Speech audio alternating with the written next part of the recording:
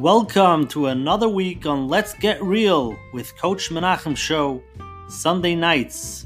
Originally a Zoom interactive platform where we discuss real life scenarios with real live people.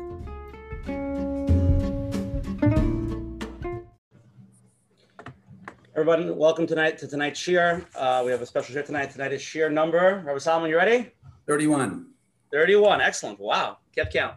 And we want to, first of all, again, I always start off thanking everybody that's really helping it grow, because people that come on every week are talking about it and they're posting on the WhatsApp statuses, they're emailing.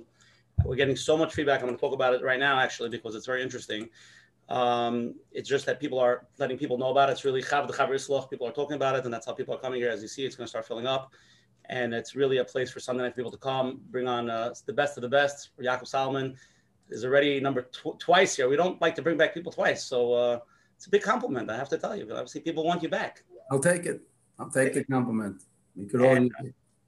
I wanted to again thank everybody for helping it get out there. I'm going to recap a little bit. Last week we had a very big show with Rabbi Wiley Jacobson, and it was a packed house, and so many things happened this year. We got so many emails of people that are going through tremendous hardships, and a lot of chesed would happen during this year. People help people, and tremendous need. I just wanted to say, in front of everybody, we were very, very moved by last week's shir. I'm sure Menachem will get into it.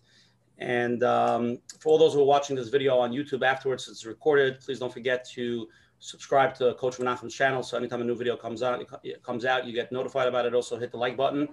And if I want to start off first with thanking all the advertising sponsors, the Lakewood Scoop, for over here always promoting us here in Lakewood. We really appreciate it. Thank you to Chazak, Rabbi Yaniv from Chazak, for always offering programming to all. Go to chazak.org. Special thank you to Chayla Kaplan, Shmuel Summer from JCN, Jewish Content Network, for always promoting us across all the Jewish platforms. We really appreciate it. Tonight we also have one of the sponsors, the Z Stander, high quality Lucite tabletop stenders. The popular Z adjustment sit or stand model is customizable with personalized engraving, making it a perfect Hanukkah gift. If you can still order it in time, I don't know. Available at zstander.com. ZSTANDER.com. Each week we give it to our speakers. Rabbi Salman got one. You used it ready for Shabbos or not yet? No, I can't open it. It's too much tape on it. Okay, listen, it's got to be protected, but enjoy it, and I just want everybody to know about it. Next Sunday is going to be December 13th. It's going to be Hanukkah. We will not be having a shir. Me and Menachem made a corporate decision that since people will be having the Sunday Hanukkah parties with the family, and we decided, something, let's just take a week off. We try to be very consistent, but next Sunday will not be a shir. So the next shir will be December 20th. It's every Sunday night. It's going to be Matis Miller, one of the big therapists here in Lakewood. He actually wrote a book discussing, many years being a therapist, dealing with unconsolable children, very difficult children, and he's integrating his DBT methods that he learned over the years with dealing with children. And I actually had a long talk with him about it, and it sounds very interesting. And anybody who has children, I would definitely listen to it. So hope to see everybody December 20th. Coach Menachem, the host, please open up tonight. Thank you. Welcome, everyone. Thank you, Rabbi Asher.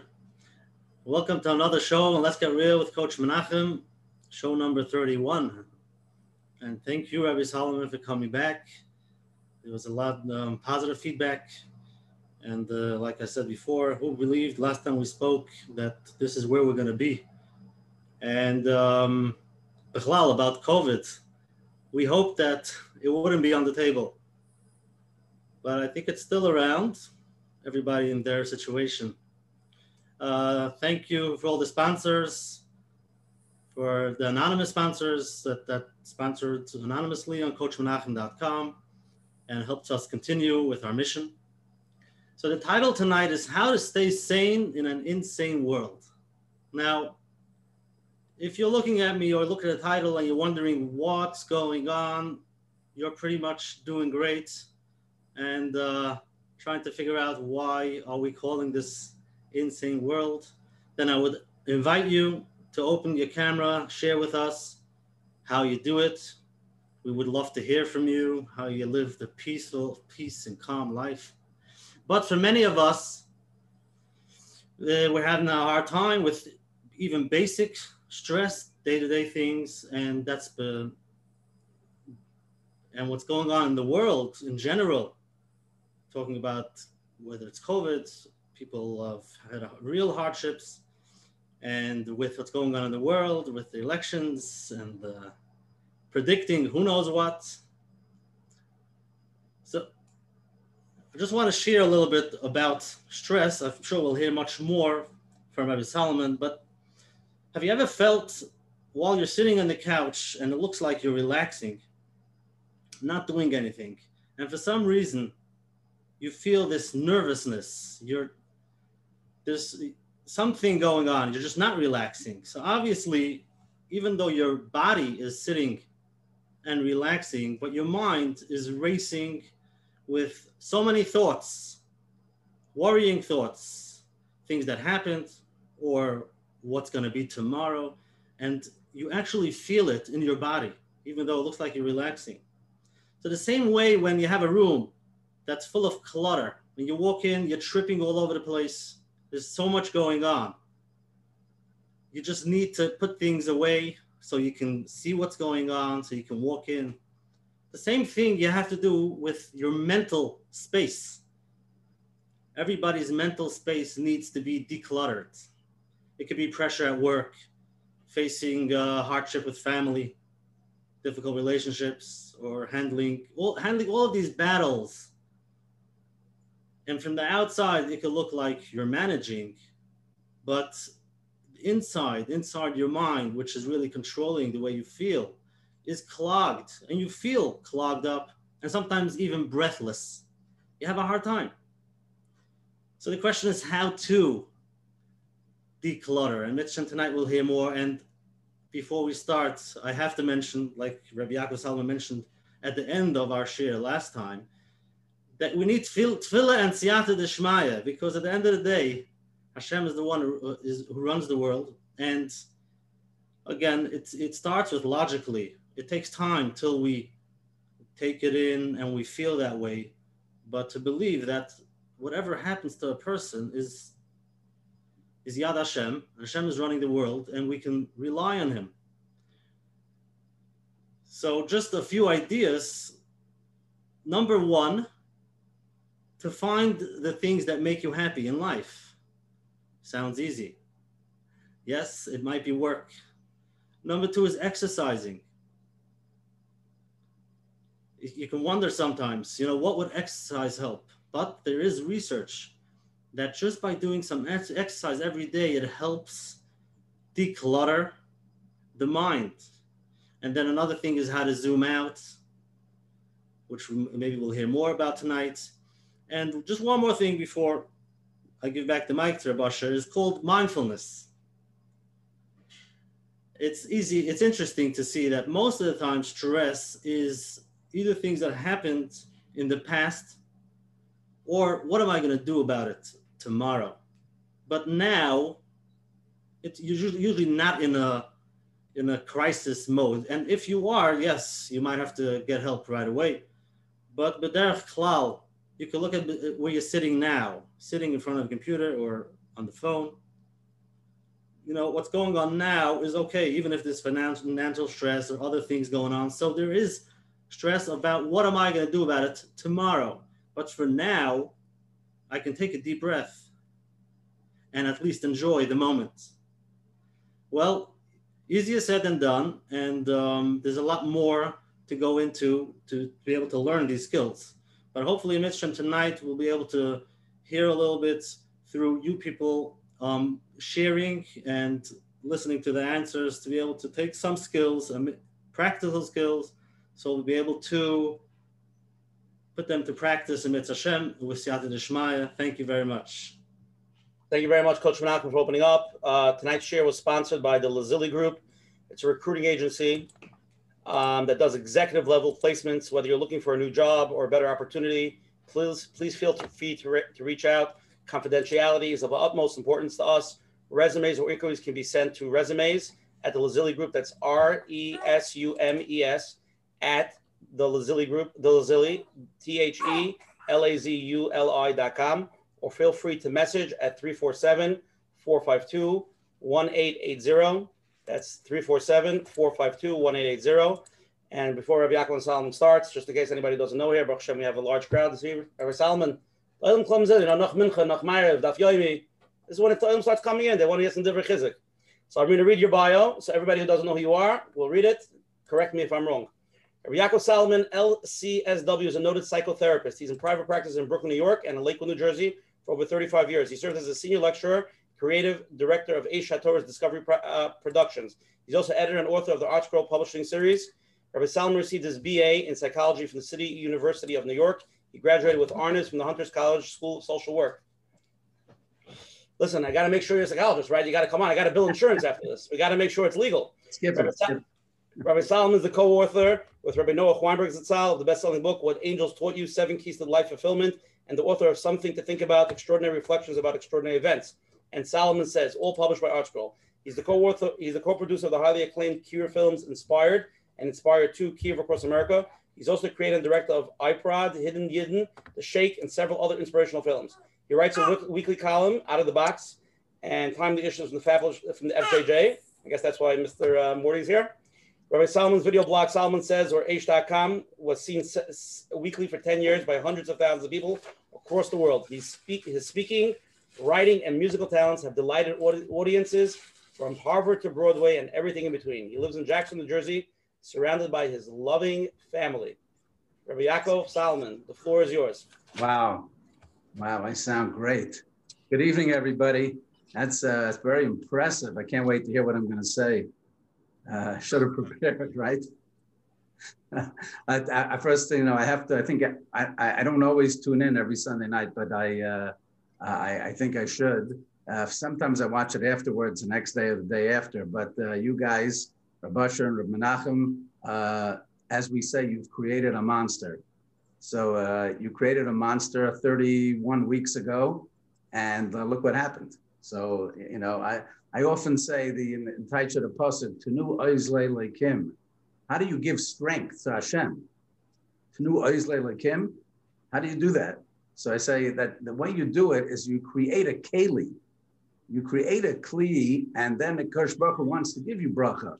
But if you don't create the kli, there's no place to put it. So you created the kli, and I think he just dropped it in. So you have tremendous chusim. You should go weiter and weiter. What's the draw of this platform?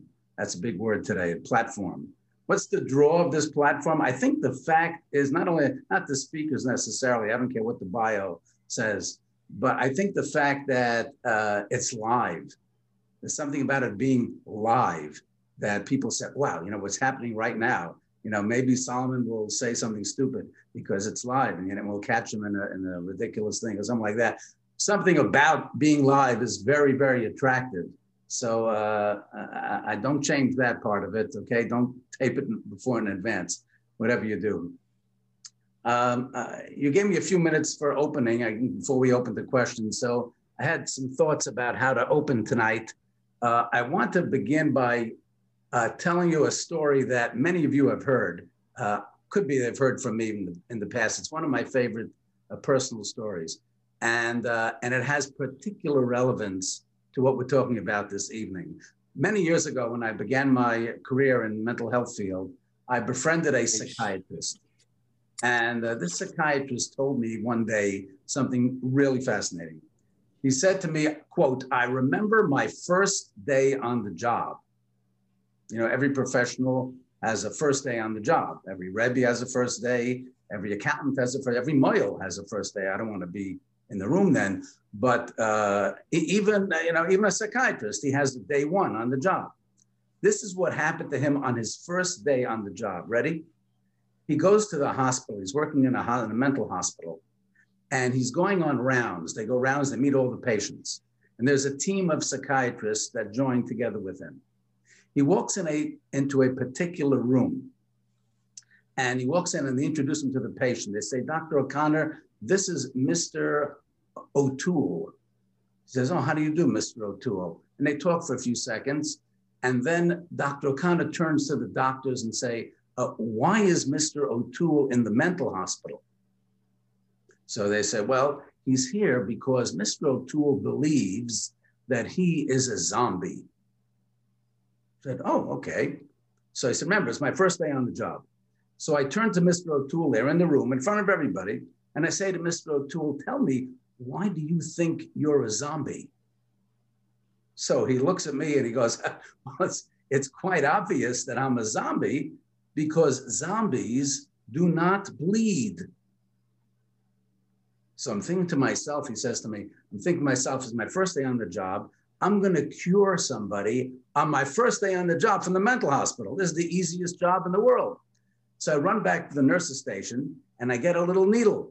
And I come back into the room and I say, Mr. Toole, give me your finger, please. So I get the finger and I take his finger and I get a little prick in his finger like that and the blood starts coming out.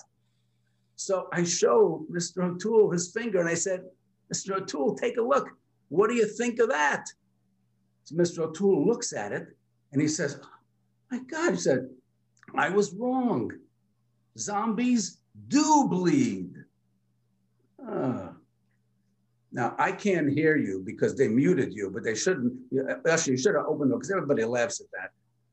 And it's a true story. It's a true story. The guy says, zombies do bleed. Now, why are we laughing at that story?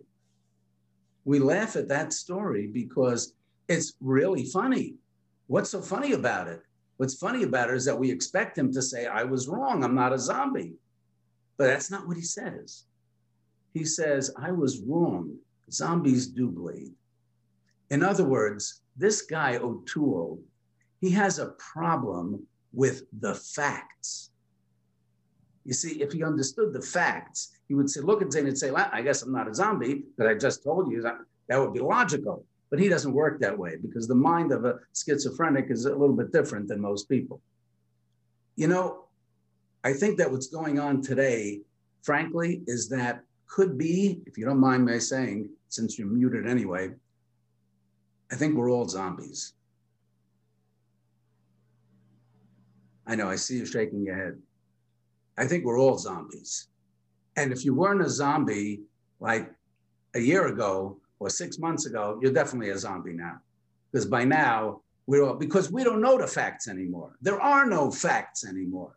We used to live in a world of facts. We used to live in a world of reality. We used to live in a world where we could understand things, we could trust things. There's such a thing as probability or science. There's nothing anymore.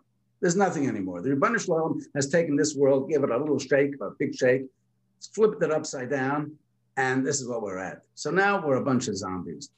We're all together.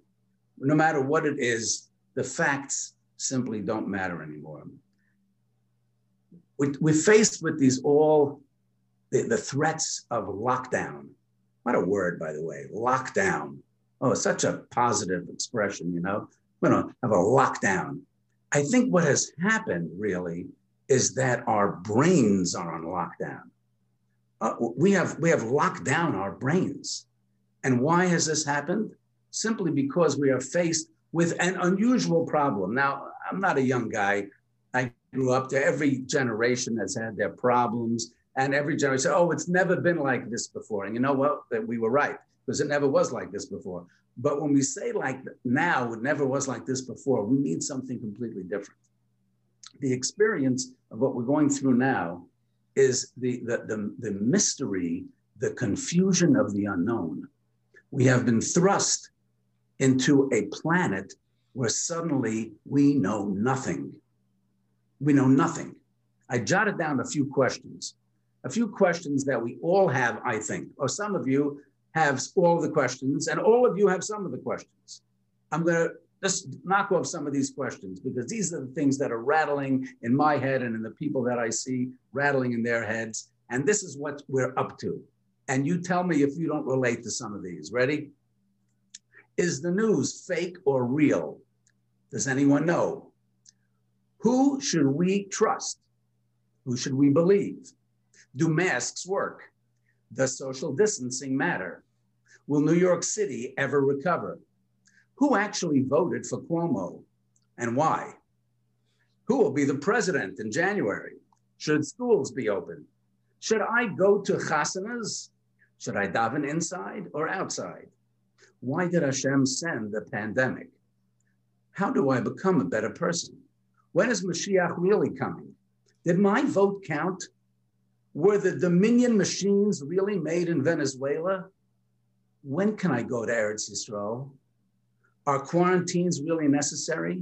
Does hydroxychloroquine really work? Are the rapid COVID tests accurate? How long do antibodies last? Are the vaccines safe? Should I take it? Must I worry every time I sneeze? Will my child recover from not going to school for 6 months? Will my bank account ever recover? When? Should I hoard paper towels? Does Dr. Fauci know anything? Does anybody know anything? Should I buy stock in Pfizer, in Zoom? What happened to Fox News? Is there really more anti-Semitism now more than ever? How did Giuliani really get COVID-19? Is Hunter Biden really a criminal? V'chahena, v'chahena, v'chahena. Now you tell me, I don't believe that there's anybody, what do we have, like 400 people on participating already? I don't believe there's anybody that can't relate to some or maybe most of these questions. What in blazes is going on? How is it, people say anxiety is the rage of the generation. My question is not why, my question is, how could anybody not be anxious? We have been thrust into a place where we know nothing. You can't feel more helpless than when you know nothing. You can't trust anything. You don't know what's real. You don't know what can be trusted, nothing. And those of you who were not anxious before, well, after I read those questions, you're probably anxious now. So at least I picked up a few appointments for tomorrow. At any rate, you got to wonder, first of all, you have to have a sense of humor or else you'll just fall apart. But besides that, how do we deal with all this? How do we deal with all this anxiety? Anxiety that I believe we have never faced before. So Reb Menachem correctly said before, there are a couple of things, and I want to tell you just a couple of ideas about how to treat yourself, so to speak, so you don't have to make appointments and you don't have to go on medication and things like that, which are not the best ways to do it. You can do things at home. You can do things that you can try on your own that will make you at least feel a little bit more relief. And then I want to talk about one in particular. So Menachem mentioned certainly about exercise, which is really important. Of course, I'm talking to myself, talking about exercise that people just somehow can't get to do enough of, but they do actually have a chemical, make a chemical difference, relieving the stress hormones in your body. It makes a big difference. If you can, even a few minutes a day makes a big difference. There's one method of dealing with anxiety that nobody wants to hear, and that is less caffeine. Ooh, oh boy, I touched a very sore topic there. Less caffeine will actually help you. Another idea is writing. I do a lot of writing, and it's very helpful for people to write down their fears. When you write them down, you have a sense that you're a little bit in control of it. So it helps a little bit if you can keep a little notepad and write down the things that you are concerned about, worried about, afraid of, etc. Speaking with family, very, very important. Turning off the news, I spoke about that 5 months ago. That is major. That is major. There's nothing on the news that's good, nothing that's going to make you happy. You're not going to hear a ktsois or a sol cilantro on the news. Make sure that you taper it down just a little bit. Deep breathing is really very helpful. If it gets very, very anxious, deep breathing, and by the way, most people do not know how to breathe, and I don't want to spend time doing it now, but breathing should be done through the nose. That's why Kadosh Baruch Hu gave you a nose. By the way, you know those little hairs you have in your nose? You don't have to show me, but you know those little hairs you have in your nose, Usher, you have them? Yeah, you have them. HaKadosh Baruch Hu put them there because it's a filtration system. Those hairs are there to filter out all the impurities in the air. So you should breathe through your nose, out through your mouth. Deep breathing can help you relax a little bit. Talking about your fears is the best thing you could do. Don't keep them inside. You don't need a therapist for that. You could talk to your friends. You won't have any friends anymore, but don't worry about it. You'll pick up new ones. You talk to your neighbors. You talk to Menachem. You could just talk about your fears, very important. But the two main things that we have to get to in speaking about how to handle your anxiety are pretty obvious, but are most important. And for that, I put on my rabbinic hat. And the first, of course, is bitachon. And I'm sure we're going to talk more about bitachon later. But people ask me that all the time. And I believe that that's number one. The most potent ammunition that we have in our arsenal is bitachon. To be able to say, Hashlech al Hashem Yehavcha, put your troubles into Ribono Shel Olam's hands. Have bitachon, because he's the one who got you here in the first place. You have to work on your bitachon. You have to work on it. It doesn't come easily. It doesn't come automatic. It doesn't come by just sitting and saying the Ani Ma'amins. That's very nice. Even after every day you say the Ani Ma'amins is a beautiful thing, but it's not going to just happen. You have to learn. You have to. There are many, many Sfarim today, English and not in English, that speak about bitachon. It's a very, very popular topic today. I'm not here to push any particular one of them. Get a book, read it. My wife and I, I'll tell you, I'll confess to you, frankly, my wife and I every night learn in a sefer called Faith Over Fear. Every night we spend a few minutes on it, and it sinks in. It sinks in after a while. You start getting the message that you really can believe and have true bitachon. Very important. And the last thing I want to mention before I turn it back is, of course, tefillah. And I know people talk about tefillah all the time.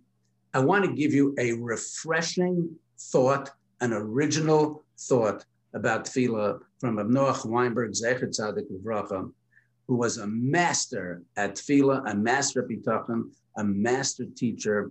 And he gave a very original, logical, reasonable approach that I believe can transform your davening. I know you've heard it all before. You heard it all before, yeah, sure, I know that. But this is very different. If you haven't heard it before, if you have, it's kedai to chazer it. And if you have not heard it before, you'll see how simple and how logical it really is and how to approach tefillah. Rav Noach said that the secret, the real secret to an effective tefillah, everybody wants their tefillahs to be answered, and not just answered no, but answered yes. Everybody wants that. So Rav Noach said the secret lies in a pasuk from 3,000 years ago that David HaMelech wrote, and we say it 3 times every day, and we don't even realize what we're saying. The pasuk is very, very common. We all know it very well. Karoiv Hashem l'chol koi ra'av l'chol asher yikru b'emes. Pasuk in Ashrei, Hashem is close to everyone who calls out to him. L'chol koi ra'av. He's close to all of you, but there is one stipulation. L'chol asher yikra'uhu. Say it together. Be'emes. Be'emes. Now, what does that mean, be'emes? Emes, of course, means truth. But you're davening, you're not telling lies. What does that mean, truth? So Rav Noach says that you have to call out to him in a real way. To be real with HaKadosh Baruch Hu. The word relationship comes from the word real. This program is called Real. That's what it's all about, getting real. And you get real with HaKadosh Baruch Hu, and he feels close to you. Now, how do you do that? How do you get real with HaKadosh Baruch Hu? So this is the one example that he gives. There are many parts to it, but just because of time, I'm going to give this one example. The one example of what it means to get close to HaKadosh Baruch Hu in a real way. It says, who is this HaKadosh Baruch Hu that we are davening to? Who is he? Well, of course, we say, Hashem is one. What does one mean? One doesn't just mean one, not two. We know that.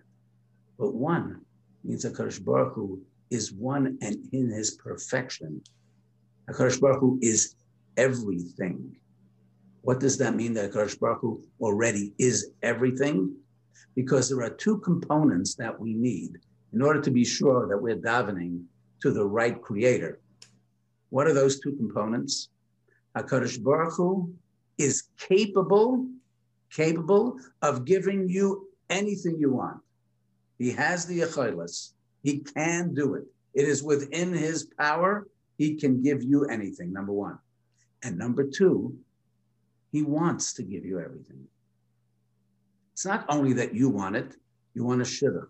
You You have good health. You want nachas from your kids. You want some parnasa. You want some simchas achayim. HaKadosh Baruch Hu wants that also for you. He's able to give it to you, and he wants to give it to you.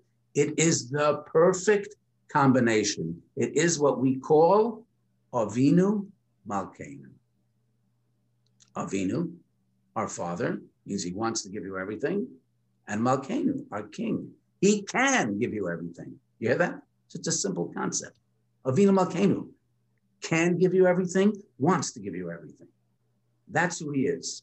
Now, what does this mean to be real with Hashem? Listen to this mashal, this simple story. And I think if you hear it, and if you've never heard it before, you'll never forget it. Because it's so simple. He says something that is astounding. He says something that is astounding. He says that contrary to popular belief, when we daven, no matter what it is that we're davening for, no matter how big or how small it may seem to be, ready? We should expect that we're going to get it. This is called being real. How do you know that that's true? Don't most people approach davening very differently? Don't we say like, really don't deserve it, but if you can, maybe when you're not looking, when you're not so busy, you could give us a little money, give us a little nachas, if you want, like almost begging, but we really don't really think it's going to happen. Noach says that's not real. Being real means that you expect that he's Avinu Malkeinu. He can, and he will, and he wants to, and he will deliver. What you want, he will deliver. How do you know that that's real? It's very simple. Avinu Shabashamayim. We are Banim Atem Lashem L'Keichem. We are his children, right? So let's imagine, very simply, that one day a son calls up his father, and he says, Dad, if you don't mind, I'd like to have a little talk with you. He says, sure, go ahead. What do you want to talk about? He says, no. I want to talk in person. He says, oh, you want to talk in person? I said, okay. So maybe we could talk tomorrow. I said, okay, tomorrow's good. Tell me, what would you like to talk about? He said, no, I don't want to talk on the phone. Dad, I'll see you tomorrow. We'll talk. Yeah, can't you give me a little hint? Like, what is it that you want? I'll prepare a little bit. What do you want to talk about? He said, no, I don't want to tell you. He says, it's money, right? Yeah. Of course. You don't want to talk about it, it's money. You want to talk about money. Okay, listen, come tomorrow in my office, 9 o'clock in the morning, and we'll have an official appointment, okay, and then we'll talk. Fine. He hangs up the phone. The kid can't sleep all night. He's so worried. He's so anxious, this and that. He comes the next day. He has a cup of coffee in one hand. He has another cup of coffee. He's got 2 coffees. And he's shaking like a leaf. He comes into his father's office. He knocking on the door. He said, and he's spilling coffee all over the carpet. His father walks in. He's schwitzing. He's draining. He's completely verklapt. He walks and says, oh, and his father looks at him and he says, look at you. What happened to you? He says, come in. He kind of brings him to a chair, sits him down. He's all nervous. He says, tell me what's wrong. What happened? What is it? He says, Dad, he said, look, he says, I need something from you. He says, okay, tell me, what is it that you need? I'm here for you. I'm your father. What is it that you need? He said, well, I don't really know how to ask you. Don't give me the whole runaround. I see you're a wreck. Just tell me, what do you want? Well, you see, Dad, I need a loan. You see, I told you it was money. I told you it's money. It's money, of course, money. Okay, how much do you need? Okay, you got into trouble? Okay, how much do you need? So again, the kid starts draining. Well, I'm not really sure. I worked it up all night. I was trying to figure out exactly. Okay, just skip it, okay? Just tell me, how much do you need? And the boy says, look, Dad, the truth is, I need a nickel. You what? He said, I need a nickel. You're joking. You need a nickel? What are you talking about? Father goes to the phone. He's dialing Hatzalah already. No, let's take the kid away. bring him to the zombie hospital. What's going on here? He says, what are you talking? You need a nickel? He says, Dad, it's only a loan. I told you. Oh boy, he's really lost it. He wants a nickel and it's a loan. He said, what are you talking about? Is this crazy? Or this is a ridiculous story? Crazy story. Now, is there any question that the father would give him a nickel? This is not even a discussion, right? A stranger gives nickels, quarters, dollars. Well, what's he doing? What is this story about? You see, when a boy comes to his father and he asks for a nickel, it's not a real request. You know what it is? It's an insult. Come to your father, you have a whole meeting, you come in, you're shaking, you're spilling coffee on the carpet, and that's what you want, a nickel. And yet, believe it or not, think of it, isn't that what we do? Because no matter what it is that you're asking for, and we're talking about really important things, not nickels. We're talking about really important things. We want health. We don't want to be afraid anymore. We want answers. We want Mashiach. We want parnasa. We want nachas. We want all the kids to be good. But we want time to learn. We want kishroinus. We want everything to be working. There are so many important things in our lives. But the truth is, Rabbi Sai, the truth is, for HaKadosh Baruch Hu, you know what they are? Say it. Nickels. For HaKadosh Baruch Hu, it's just nickels. It doesn't matter if it's the Himalayan mountains or the Mediterranean Sea or your DNA or your kidneys or the Gulf of Mexico. It doesn't matter what it is. Kadosh Baruch Hu doesn't expend more effort creating Mount Everest than he does giving you the kishron to make a spoon. It's the same thing to him. And how many nickels does a Kadosh Baruch Hu have? An infinite amount of nickels. He has everything.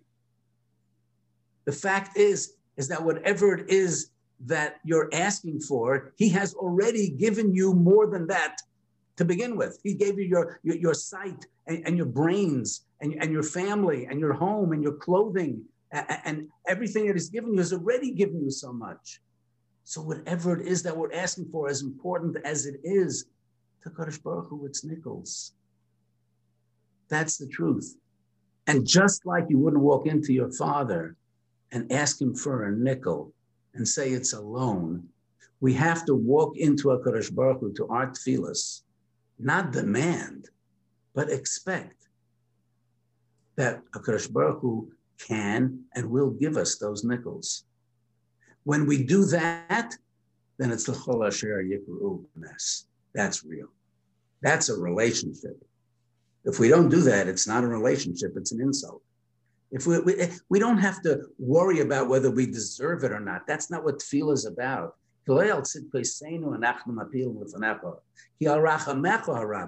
Everything's a matnas chinam.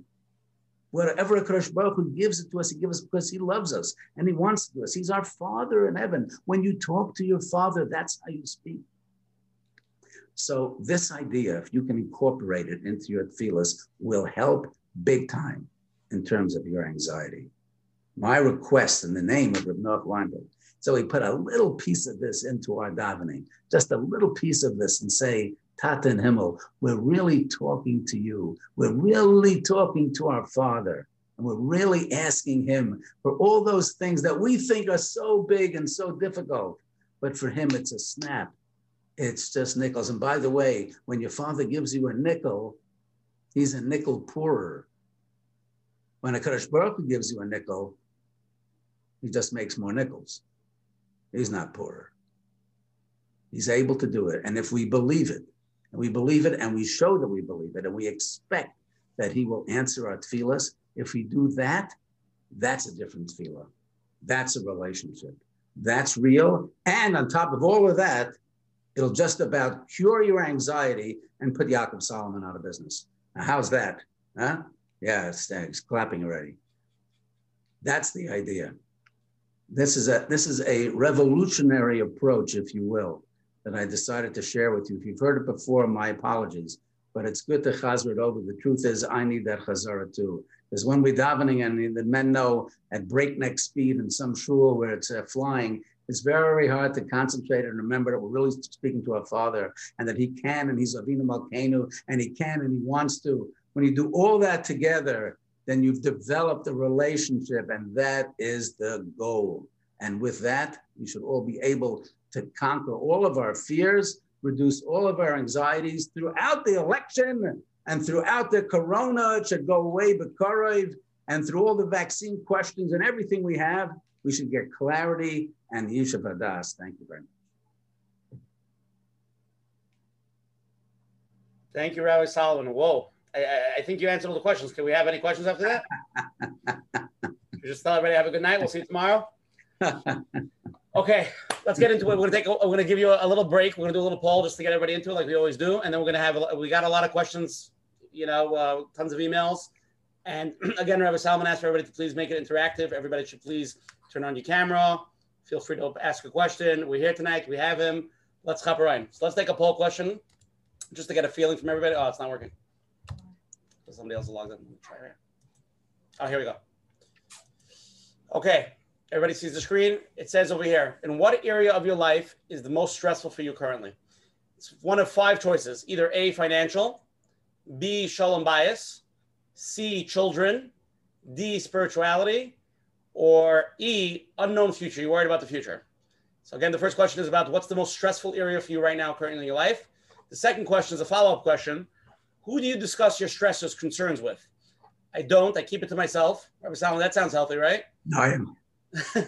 My spouse, a close friend, a therapist, or my Rav. So again, I'll repeat the questions. Everybody, please answer them. It's anonymous. We don't know who's saying what, just to get a feeling. In what area of your life is the most stressful for you? Financial, shalom bias, children, spirituality, unknown future. Second question is, who do you discuss your stressors or concerns with? I don't. I keep it to myself, my spouse, close friend, therapist, my Rav. 5 seconds. You can see the answer, by the way, Rabbi Solomon. Nobody can see it yet. So. Oh, my. Pretty surprising. Yeah, actually pretty surprising. It is pretty surprising. I would the not. Second one is surprising. I would not have guessed this. Okay, here we go. You ready? I'm going to share with everybody. Check this out. Okay, what area of your life is the most stressful for you? 21% of the people say financial. 14% say shalom bias. Whopping 28% of people say children. 9% spirituality, and 28% is the unknown future. They're worried about the future. It's interesting. This is the unknown future and children are basically the same. Right. Okay, the second question is, who do you discuss your stresses and concerns with? 27% of people said, I don't, I keep it to myself. 39% said my spouse. Pretty impressive. I think that's the right answer, right, Rabbi Solomon? There are a few, whatever works, 90% say a close friend, 30% say a therapist, and 3% say their Rav. Okay, interesting. Okay, let's get into a few questions that we got emailed. Me and Menachem went through some of them. I would think it's good. But again, anybody wants to ask a question, please text me. We can put you on live. Live goes first. If you want to just text a question, text it to me. And again, Rabbi Solomon wants it to be interactive. Please turn on your cameras. Let's get the most out of him. I'll start with the first question. Okay, Rabbi Solomon, you ready? I'm ready. My husband and I are married for 18 years, and we, Baruch Hashem, have 5 beautiful children. The last 2 to 3 years have been especially difficult as we face some serious parnasa issues and a serious illness in the family. But more than any other stresses is the path that our oldest son seems to have chosen. So again, they have financial issues, they have health issues, but the biggest problem is that their son, he's in 10th grade and he has no interest in learning whatsoever. His role models are volunteers of Chaverim. And his friends just hang out, do nothing. He can't get up in the morning, even if I wake him up 9 or 10 times. His siblings see how upset we are and resent him for it. I think we are losing it and losing him. Any adracha you could offer would be greatly appreciated. My. Well, my heart goes out to you. I don't think it's that unusual. This person is writing, it's things that I hear a lot of. The family's having trouble with their, as they say, 10th grader, it said? 10th grader. I have a few thoughts about it. Number one, I remember going to a talk from Jonathan Rietti, a wonderful, wonderful speaker and big mechanech. He said an interesting thing. He said the word gomel chasadim tovim, gomel means to give. At the same time, the Torah tells us that Avram Avinu made a mishteh. He made a party on the day b'yoim he gomel Sarah, the gomel Sarah as Yitzchak, and the day that Sarah stopped nursing Yitzchak, she weaned Yitzchak, and he made a party. Now look at that. HaKadosh Baruch Hu has a vast amount of words to choose from. He takes the same word, gomel, and the gomel means two things, and they're the opposite. Gomel means to give, and gomel means to wean, to stop giving. Why would HaKadosh Baruch Hu use the same word to give and to stop giving? Great question, right? Great question. Listen to this incredible answer he gave. The answer that he gave was, he said, sometimes the greatest gift that a parent can give their child is when they stop giving. Now, I hear my phone's ringing already, and my kids are calling me up, and they want to know why I cut them off, and they're not getting the checks, etc. I'm not telling you to stop giving to your children. That's not what I mean, okay? However, fascinating answer. Sometimes we give and give, but really what we need to do is to pull back and to stop giving. Now, I'm not saying that these parents in particular are hovering over their children, they're helicopter parents, as we call them, but it might be so. And sometimes a child needs a little space, especially a 10th grader. And when you give that space, when you stop giving so much, and you just let it go and let them go, you're giving them the greatest gift possible. That's gomel, that's a gift. It's very hard for parents to do that. But if they were sitting in my office, the first thing I would tell them is, stop waking him up 9 or 10 times in the morning. A lot of parents have the same problem with their kids, and it's very difficult, very hard to stop. But I tell parents all the time, do not wake them up. Well, if I don't wake them up, they're not going to get up. Well, guess what? They're not getting up anyway. And even if they do, they're not growing. And it's in 10th grade, they need to get up on their own. Now, if they ask you the night before and they say, please wake me, you say your answer is, I will wake you one time, but I'm not spending my entire morning waking you up. So they have to stop that. They have to make him more independent. Making him more independent will give him a chance to spread his wings in a way that he can develop.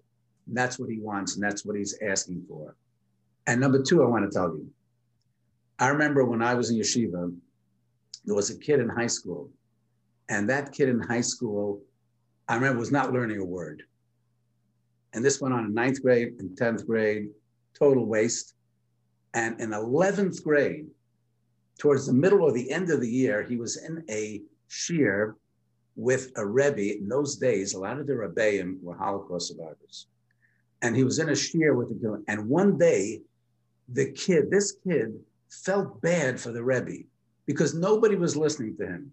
He was an old man, and he was difficult, and he had a lot of difficulties on his own. And one day the kid felt bad for his Rebbe, and he said to his chavrusa, you know what? We should start learning just to do him a favor.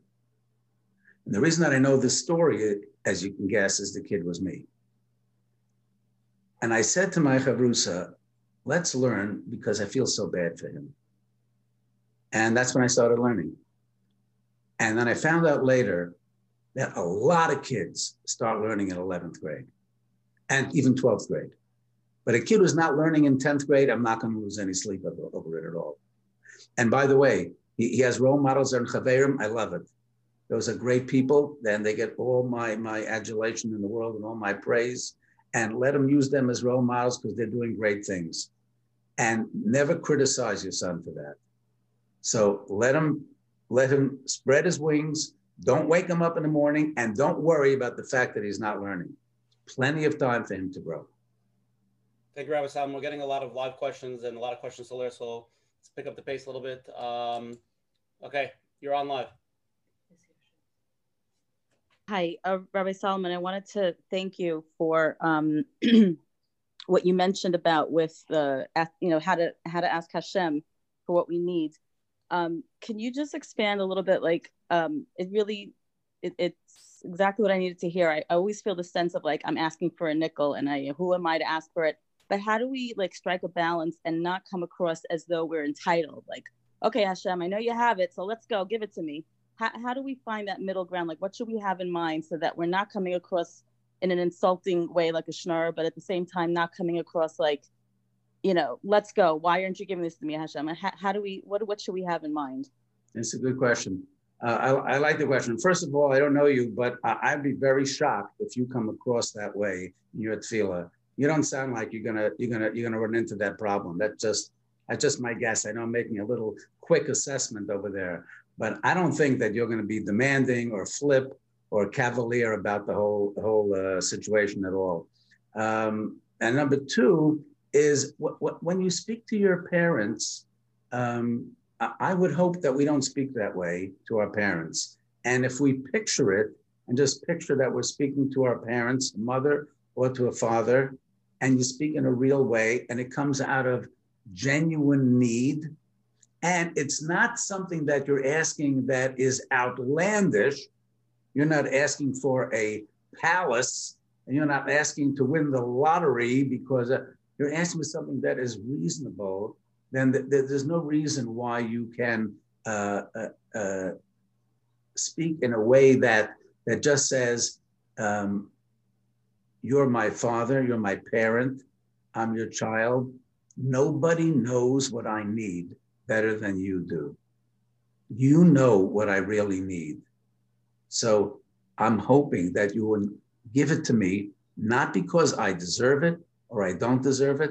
Moshe Rabbeinu himself, his biggest request to go into Eretz Yisrael, he had a lot of schusim.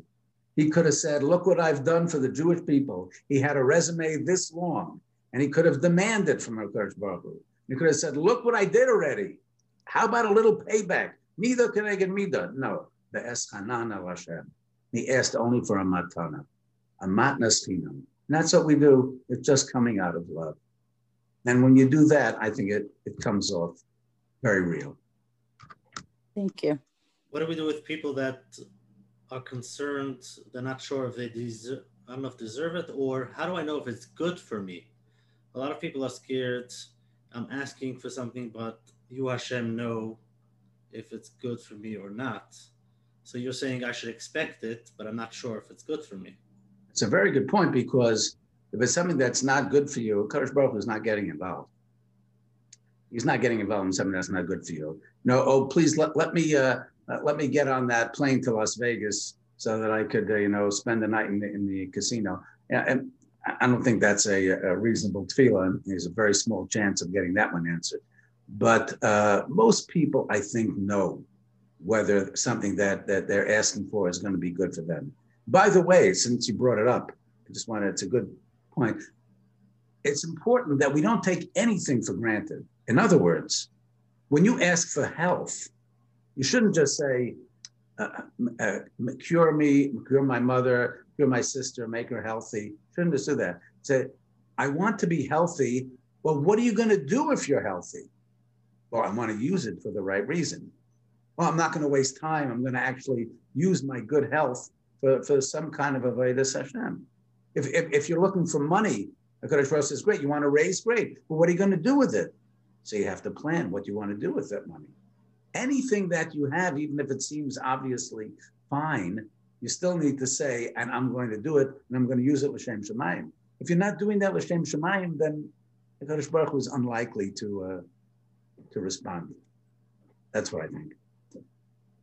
Rabbi Salman, I want to jump on a question over here. Somebody sent it in. We have a few live questions pending, but I think it's a very broad question, and I think it really hits a lot of points here. Okay. I have a lot of thoughts that I keep on ruminating, thinking over and over in my head, always a worst case scenario. It makes me feel completely depressed and totally frozen, like a deer in headlights. How can I talk to myself back to a more centered and calm place so I can enjoy all the good that Hashem currently gave me instead of focusing and being nervous about the negative?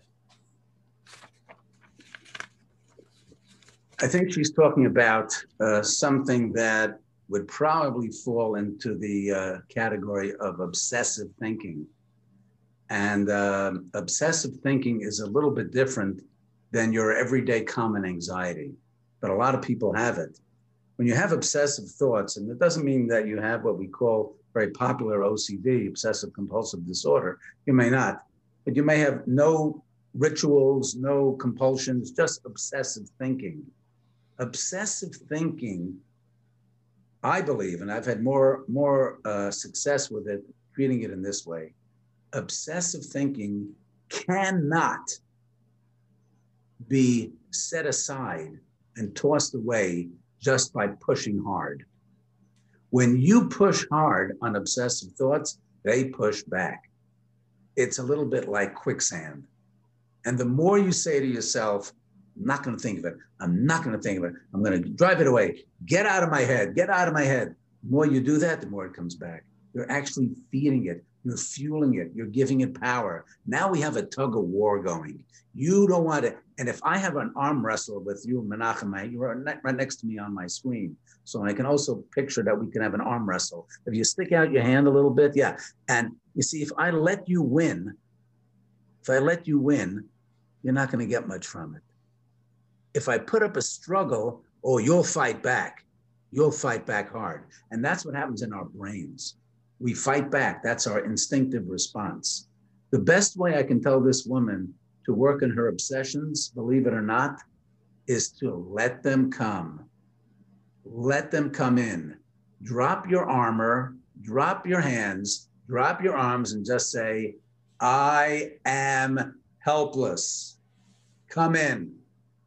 You want to move in? You want to establish residence in my brain? I got just the spot for you. Come on, here we go. You not only allow it to come in, believe it or not, you invite it to come in.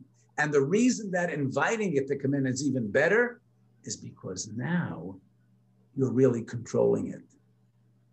Because you invited those thoughts in. When you invite the thoughts in, you could one day toss them out. Because you invited them. They're your guest. So the way you gain control over them is not by pushing them away. A lot of people try to distract their minds. Distraction is great. If it works, kol hakavod, it's marvelous. But people with real obsessions, distraction doesn't work. They just can't distract themselves. And this woman sounds like she can't distract herself. I would say to her, surrender. It's a word that everybody hates. Surrender, that's the last thing I want to do. Surrender. No, that's what I would tell her. Surrender. Give up the fight. When you give up the fight, you'll see you're going to take the edge off and they're going to start to calm down. Thank you, Rabbi Salam. I think it's a man, by the way.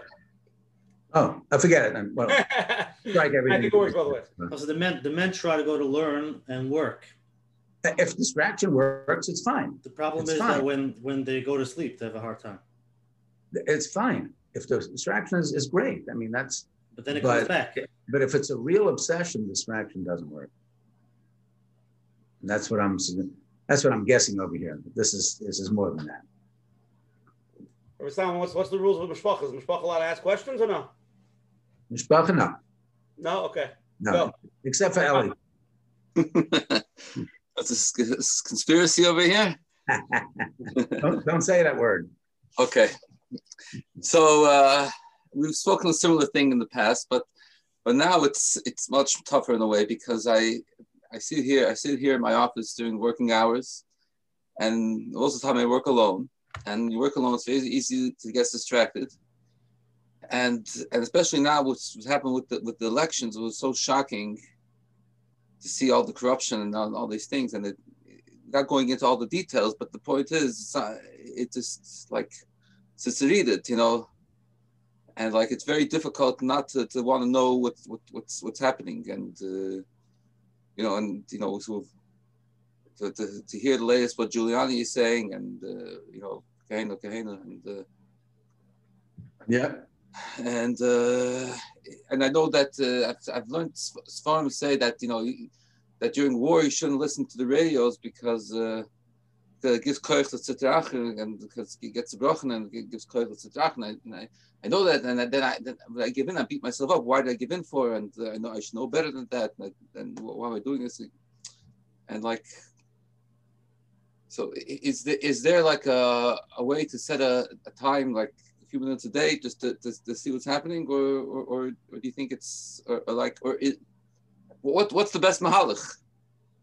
Okay, it sounds like Ellie is asking how to handle situation when things are you can't resist wasting time on things that you have no control over, and it just make you more upset anyway. And we have this, you know, so many ways and so many different times how to get it out of our lives and what's the best way to do it. There's no magical way. I like to say that in recent times, maybe you'll appreciate this, Ellie, but politics has replaced sports. Sports is pretty obsessive. And for many Americans anyway, they're totally, even Israelis, by the way, they're obsessed with sports. And people found out during this corona that, you know, sports is not that important. They stopped sports a little bit. There's no fans. And you know what? People are living. It's shocking. One of the reasons that people are coping so well is because they have a replacement. And the replacement is politics. And politics is like sports. It became two sides. You're rooting for one side. You hate the other side. And before you know it, you're locked in and you're watching. It's the same as baseball or football. It's almost the same idea. And as you know, it's not easy to do it. It's almost addictive. And this politics stuff is addictive. And I find myself getting caught up also. There are two basic things with any addiction. Some people are able to wean themselves off slowly, and some people need to go cold turkey. I say try the first one first. Try to limit yourself. Keep a log of how much time you're spending and try to cut it down every day by a little bit. Be reasonable about it, but make it a project. Make it actually keep notes on. I spent 4 hours a day today. I spent 3 hours a day today, and tomorrow I'm going to knock it off by 10 minutes. And the next I'm going to knock it off another 5 minutes. Or this week, my project is 20 minutes less this week. And wean yourself off almost like a drug. And that can work for many people. Many people are able to do it. It's not so simple. And some people, they'll find it's not working. And you have to go cold turkey. I've done that myself. I did it once with medication and I almost jumped out the window. It's not a good idea, but if you have no choice and you really want to get rid of it, and of course this is not a dangerous thing, you could try going cold turkey, because it's the truth is that it's a waste of time, a big waste of time, and I'm nichshel in it the way many people are, and I'm texting it to my friends, and they're sending back to me. Oh, did you see what she said today? And Powell said this today, and Giuliani said today. And before you know it, yeah, and we're going to take it down in Georgia. I'm ready to move to Georgia. Just to let's see what's going on over there. Hailing to Georgia. There's people, my friends in Atlanta, they're the celebrities now. So I don't know what how else to tell you, but you have to work on it, because the truth is, it takes over, it brings anxiety, and it is a waste of time. I'm going to give you a quote again from Noach Weinberg. Noach Weinberg said, "Killing time is suicide on the installment plan." How's that? Killing time is suicide on the installment plan. That man never wasted a minute. I'm not saying we're up to that. But this is important. You never know. It could be a second. You gotta know. You gotta know. Yeah, don't worry. We'll let you know. Because what happened now, it's not just plain politics. It never happened before. That's true. It never happened before, and it's probably not happening now either. So let's get real, Menachem. Right? Yeah. The question is what he was able to do till now. I'm sorry. We think we can do something. But there's nothing we can do. No. Okay. The next question. This is from a 35-year-old single young woman. My problem is decisions. I just can't make decisions. I've had several opportunities to marry, but I couldn't pull the trigger. I'm never sure of what to do. The world has gotten so crazy that I question every move I make. Where to live, who to marry, who to vote for, mask, not the mask, vaccine, not the vaccine. Even small decisions drive me crazy, like buying clothes, makeup, where to go for Shabbos. Am I nuts, or it's everyone going through this? I reserve nuts for the eating kind. I don't use the word nuts for people, so I can't tell her if she's nuts. If she is, she's in very good company, because a lot of us nuts are walking around, and a lot of people are having difficulty making decisions. It's not that unusual. It sounds like it's a little chronic for her, though. Rav Noach, I'm going to quote him again, used to say, the truth is that the whole world is crazy. This is back then. The whole world is crazy. The only difference between the Yidden and the Goyim is that we know we're crazy. That's a big difference. Once you know it, it's a very big difference. But to answer her question more, it seems like I meet a lot of people who have a tremendous need. Ready for this? They have a tremendous need to be absolutely sure about things. They can't decide things unless they know them. I can't decide what to buy because I don't really know if that dress is nice or not, and I don't really know where to go for Shabbos because maybe one, and I'd like to know which one, and every decision suddenly becomes a test in how much do I know. That is a very dangerous neighborhood to live in, because you're going to find out, even not in the days of Corona, you're going to find out that, guess what, folks? We don't know a lot of things in this world, and we don't know almost anything that is really certain. We know there is a Banish Leil, and we know that for certain, but most things in life, we don't even know at all. And this I'm talking about forever. Do we really know things? We have to get into a place, a comfortable place where we can toss things into that bin that says we don't know, and it's okay that we don't know. We make decisions in this world based on probability. Everything we do, we're making thousands of decisions a day. We don't even realize it. Every one of them is based on probability. We get in our cars because they're probably safe. We cross the street because we're probably going to make it to the other side. And every little things that we do, it's always a question, a little bit that we have, and then we think about it, I said probably, and then we do it. And that's what she needs to do. She needs to get to this place where she can accept the fact that she's never going to know things. Not only Corona, not only during the election madness and the insanity that's going on now. And it's true, and as Ellie said before, it's true. It's different than it ever was. It is true. It is different. That's true. But in terms of real knowledge, even medical decisions, not doing something because we're afraid to do it is just as much of a decision as doing something. If we decide not to have a surgery because we don't know 100% that it's going to work, that is as active a decision as having the surgery. And if the doctor tells you, look, 4 out of 5 people, get cured by this, or 3 out of 5 people get cured by this. But if you don't do it, even if you're going to run the risk of who knows what's going to happen, you feel very badly. You'd like to know 100%, maybe 90%. Sometimes you only know 65%, but you still have to do it. Sometimes you only know 55%, but if it's important enough, you do it. You have to do it. Because not doing it is also a decision. On the smaller things, it's a little bit easier. Yeah. Like the clothing, makeup, but what would you say about getting married?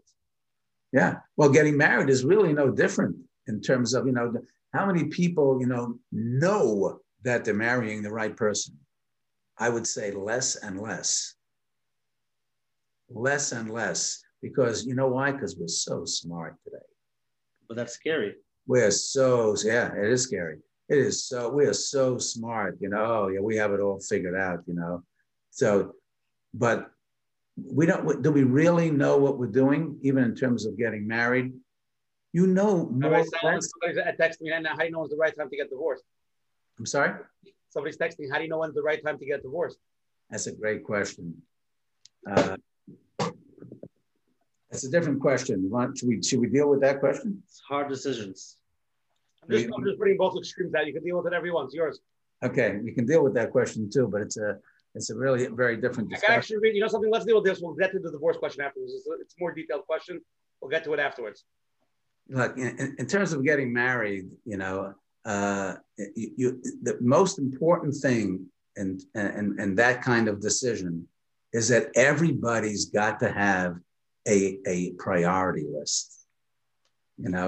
You've got to know what's important and what's not. And what's important for you may not be important for me. That's true. But you getting married, you have to know what's really important. And if midos is the most important thing to you, then you don't compromise on that. And it doesn't come from the right family, and he eats a little baba ganoush, and he's a little 30 pounds overweight, but he has fabulous midas, that's the priority for you. If that's really the priority for you, if family is very important for you, then you got to go with that. You've got to have that list, whether it's written down or in your mind. And a lot of people don't have that list. Rav Pam used to say, the reason that there are so many divorces, Rav Pam was, died a while ago already, but there were many divorces then. He said, the reason there's so many divorces is that people don't know what they want. Imagine, he said, you walk into a bus station and you walk up to the ticket counter and you say, I'd like to buy a ticket. And the guy says, sure, where do you want to go? He says, I don't know, I just want to buy a ticket. He says, well, you got to tell me where you want to go. He says, I have to tell you. I'm buying the ticket. You have the tickets. You tell me. What a bizarre situation. And yet, he said, that's what people do. That's how they're getting married. They want to buy a ticket. What? They want to get married. Where do you want to go? I have no idea. I want to go to Lakewood. I want to go to Jackson. I want to go to Muncie. That's not where you want to go. What kind of home do you want? Have you really thought about it? Well, what kind of home do you want to build? Well, what is right for you? You need somebody who's intense, that will light a fire in you. You need someone who's laid back, who's going to let you go a little bit and encourage you. You need somebody who will instill values in your children. Know what you're doing. Don't walk into the bus station and ask for a ticket. And that's why people are getting divorced. I think there's a lot of truth to that. So that's how you decide about getting married. Okay, Rabbi Salman, let's go into another live question. If we go back to the divorce one, it's a little off topic, but we can go back to it if you want. Hi, sir.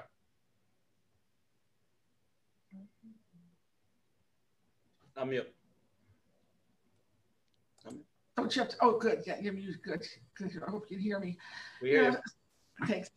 I was always curious. I somebody who grew up neglected, and I spent a lot of time just wanting to invest in myself, so to speak. I realized I was deficient in certain areas. No, I don't mean I'm just going to a yoga class. I meant trying to grow in my, professionally, and certain things that just sort of making up for I don't want to say a lost youth, but just a crummy one. And then sometimes I feel this guilt that I'm not doing enough to either bring Mashiach or be involved with people or just worry about I guess to contribute more. Although I do actually give. I try to give tzedakah. I try to do what I can. But there's always this feeling of seeing others that are out there achieving, and I wasn't on that, I didn't personally think I was on that level. I mean, or that ability where do you draw the line? Maybe, you need time to work on yourself versus am I being totally selfish by ignoring others, neglecting, overlooking what maybe might be more important? I don't know what, Yeah, I don't know what you would consider a balance or Well, one thing I could tell you is that I think we need a few more people like you that are thinking about what they should be doing. I think most people, as we started off saying, we're zombies and our brains are fried and we're just basically, we're on lockdown in the brain, but you're not like that. At least you're thinking about what you should be doing. So kol hakavod, I think that's a wonderful thing that you're really considering it. However, you mentioned guilt. You can take that too far. You can take that too far. See, guilt is a wonderful thing because it keeps us in line. You feel guilty about something, you do tshuva, you think about it, it's a wonderful thing. Yeah. But too much guilt is a terrible thing. The excess of anything is terrible, but guilt is one of those things. You have too much guilt. See, the Satan is very brilliant. The Satan comes, as we say it every night, the Hasar Satan milfanenu me'acharenu. He comes to us before and says, don't do that mitzvah. And then he comes after, me'acharenu also, and say, oh, why did you do that? He doesn't let go of us. That Satan is brilliant. And it just keeps gnawing at us. And I think that, Chai Sarah, you have like an overactive guilt mechanism that keeps you wondering and pressuring yourself, and you've got to let that go. It's good to wonder and think about what's right. You'll never reach that perfect balance that you're asking about, but ease up on yourself. You're way too hard on yourself. You're a good person. You're trying to do your best. You can't do better than your best, and you're trying very hard. Ease up, cut yourself some slack, accept yourself, saying, I'm trying to do my best and doing whatever I can do, and stop feeling guilty. When you do that, you'll see that you'll even be more productive. I think this is very important for a lot of people, which I see, just to be able to accept themselves, because the real growth could only come after you're okay with the way you are. You know, it could be, I do this, I should do more of that. You know, like you said, guilty, I'm not sure, but to really be okay with where I am. Yeah. And then see, okay, so what else can I do? Yeah, it's a big problem. A lot of people can't do it.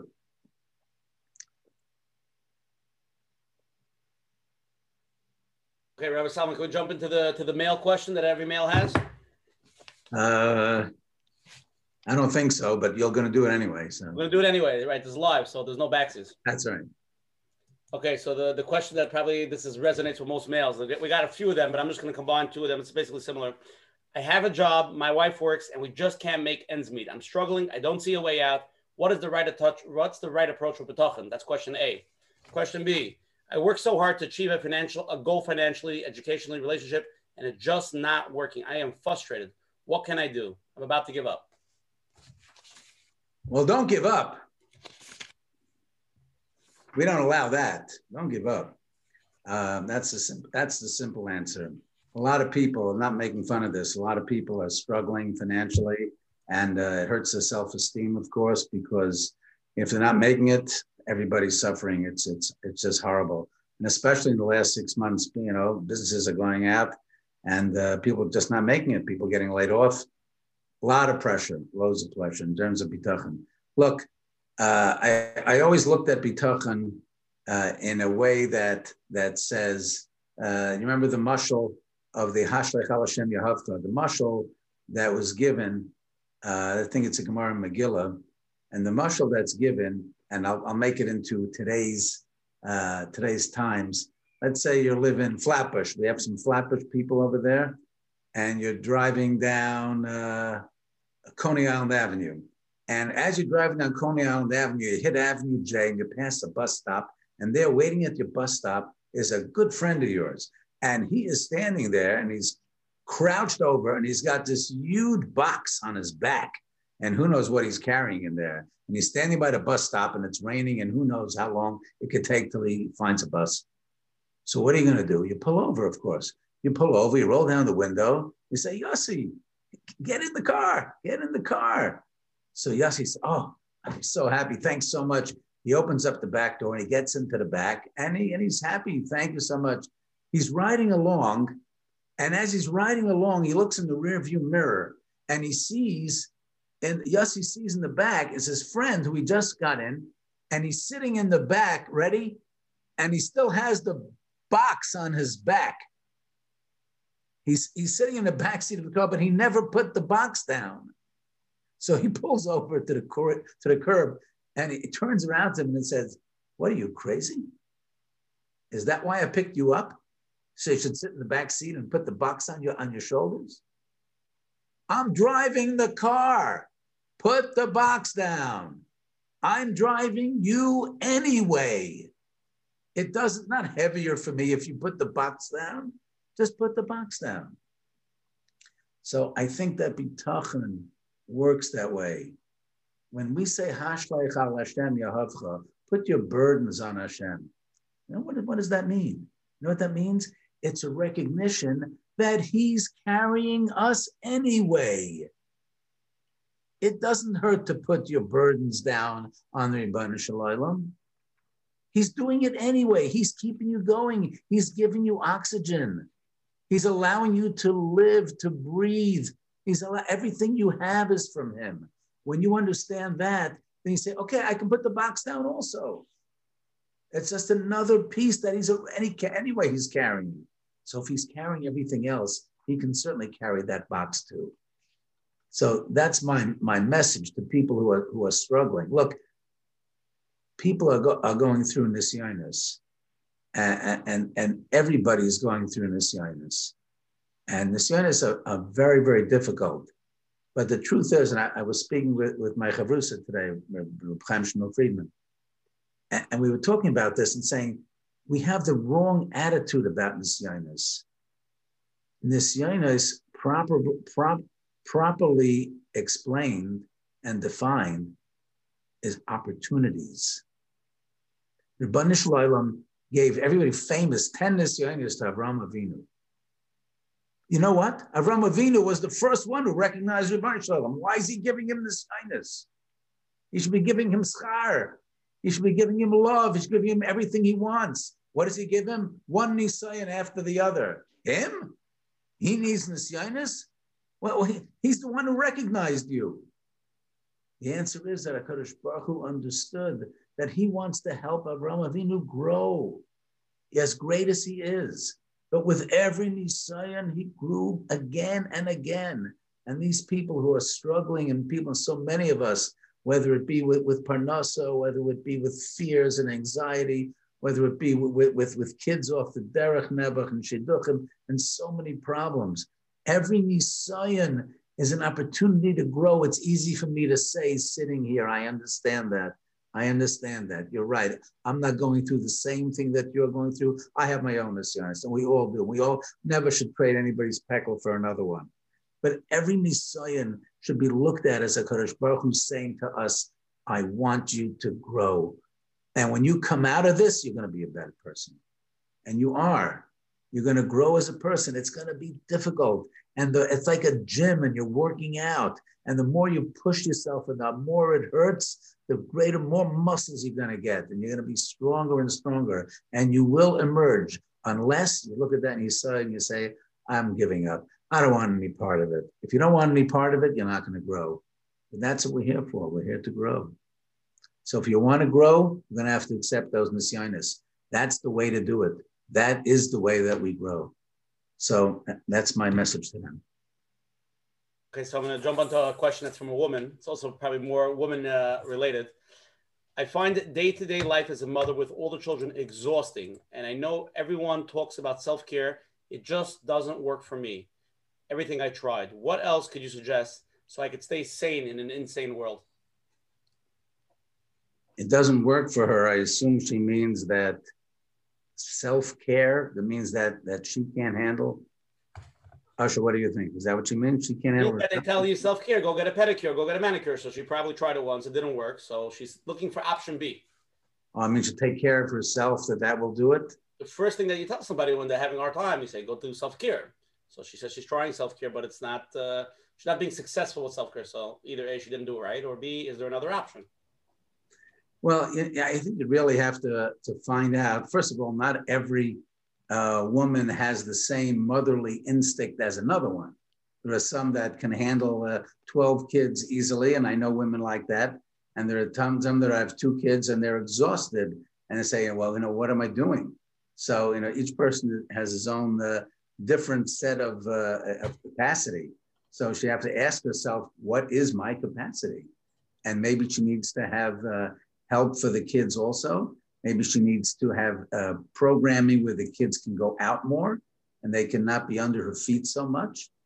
Maybe she has a sister or a niece that will come into the house and will relieve her a little bit. She's got to get practical. It's not only about, getting the manicure. It's about, what is going to be a practical way to ease my burden and to make my life more enjoyable, and it doesn't mean she shouldn't feel guilty that she's going to be spending less time with the kids. In all likelihood, the time she's spending with them is no great time either if she resents having to be with them. So she's better off trying to look for help on the outside and maybe trying to grow in her own ruchnius so that she could accept the difficulty. Many people have a hard time asking for help, realizing they need help, or being vulnerable and telling somebody, I actually need help. And like you're saying, sometimes you just have to be able to do that to continue. We all want to do it on our own. Yeah, I think a lot of people have that. Sometimes I look at help, there are people that are never asked for help. They just can't do it. And I think that in a way, and they should excuse me for saying this, but in a way they're being very selfish. Because without takers, there are no givers. If you only give and you don't take, you are depriving someone else of giving to you. And sometimes you need to take. And it can hurt. Because, I can't. It's the last thing I want to do. It says, yeah, but it's a gift to allow someone else to give to you. When you do that, it's a great feeling to be needed. And when you take from somebody else, you're making that person feel needed. You know what a great feeling that is? When people come to you, Menachem, and they need something, you feel good. You have a purpose. Nabasha, when you come and people are asking you about, what to do, you feel good. You're having a project, you're having a program, and people need you. It's a great feeling. And people who don't know how to take, they're depriving other people of that great feeling. Works very well. It's selfish. It feeds well for narcissism. Yeah, right. Somebody's texting me questions. I'm going to ask the question, but I want to take it out and make it a little bit more broad. The question the person's texting is, how do you move forward after divorce without feeling that you ruined your life and your children's life?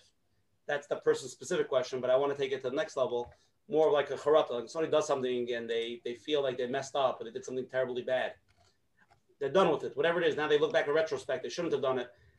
I'm not going to use it as a stressor, but it is lingering. How do you move on from something that you went through and you need to move forward? It's a little bit of a different question. Now you're putting it in one barrel there. It's a nice try, but it's a little bit of a different situation because a divorce, most of the time, is something that was very necessary. I've seen many couples who divorced, and it's very rare that I've seen people got divorced when it really wasn't necessary, or people didn't feel like it was necessary. So there shouldn't be any guilt about that. More often than not, they saved their kids with a divorce rather than ruin their kids' lives. Yeah, there's a price to pay. Yes, it will have an effect on the children, but the children seeing a horrible marriage is no picnic, and it's not going to be a great life for them anyway. So more than likely, there's no guilt involved over here. The divorce that they went through is because it was a smart thing to do. You've got to look at it and remember time and time again that you did it for a reason and that you were probably suffering. And there's no mitzvah to suffer. And there's no mitzvah to put your kids through that and watch them have a miserable mother and a miserable father. So, I'm not saying that I'm pro-divorce and people should get divorced easily. I'm not saying that. And don't quote me. Don't start calling me and send me my threatening emails and et cetera, et cetera. But there is time for it. And there's no reason to look back and have charot about it. You probably did it for a very good reason. The second part of your question, how to move on after something, is something that I think we spoke about before, of a hasar satam u'fneinu ma'acharenu. Guilt, the excessive guilt is absolutely debilitating. You would not believe the people that I see that cannot move on with their lives because of something that they did. And frankly, it's like it's a slap in the face, if I use an extreme expression, but it's a slap in the face to our Torah. Our Torah and the Rebbeinu Shalom gave us one of the greatest gifts possible, and that is tshuva. Why should tshuva work? Could you imagine you walk into a beis din, walk into a secular court, and you committed a crime, and you say, Chatosi, or Visi, Poshati, and you clap a little bit in court, this and that. And you know what also? Kabbalah Allah said, I'm never going to do it again. And the judge says, oh, if that's the case, you're welcome to go free. That's how they would shut that court down faster than they do it in Pennsylvania. So what's going on? HaKadosh Baruch Hu, in his infinite wisdom and gift to us, says, you can wipe the slate clean. Tshuva can actually, you can take zdainos and they can become zachyos. A good tshuva completely wipes the slate clean, as if it never happened.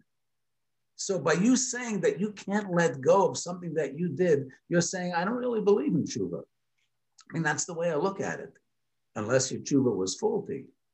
But if you have real charata and you have real Kabbalah and your tshuva is complete, there's no reason in the world that you have to sit and suffer and feel guilty and destroy yourself and be depressed and say, I'll never be the same, I'll never forgive myself. What do you mean you'll never forgive yourself? HaKadosh Baruch Hu is forgiving you. How dare you say you'll never forgive yourself? You have a responsibility to forgive yourself. Speaking a little too strongly. But you have a responsibility to forgive yourself because Rebbeinu Shalom says, I'm doing it. Don't be better than the Rebbeinu Shalom. Don't say, I hold myself to a different standard. Oh, really? It's good enough for the Rebbeinu Shalom. I think it should be good enough for you. We all make mistakes. There's no such thing as a person who doesn't even have mistakes. No such thing. Even our greatest people make mistakes and do averis. And Chazal make a big point of teaching us about the misgivings and the trials, tribulations of our greatest people, to show us that we all had problems. Everybody, every single one of us. It's not only your job, it's your responsibility to forgive yourself. HaKadosh Baruch Hu is setting the bar. He's a role model. He's saying to you that, he's saying to salachti, and you have to do the same thing. Tom, the person who asked the question about the divorce and the charata says, I'm crying from your answer. I don't know if that's a good thing or a bad thing. You'll find out tomorrow when you get the email. Some movement. Tears can go either way, but thank you for that. I really look at it that way. And a lot of people don't forgive themselves. That's not the Yiddish way.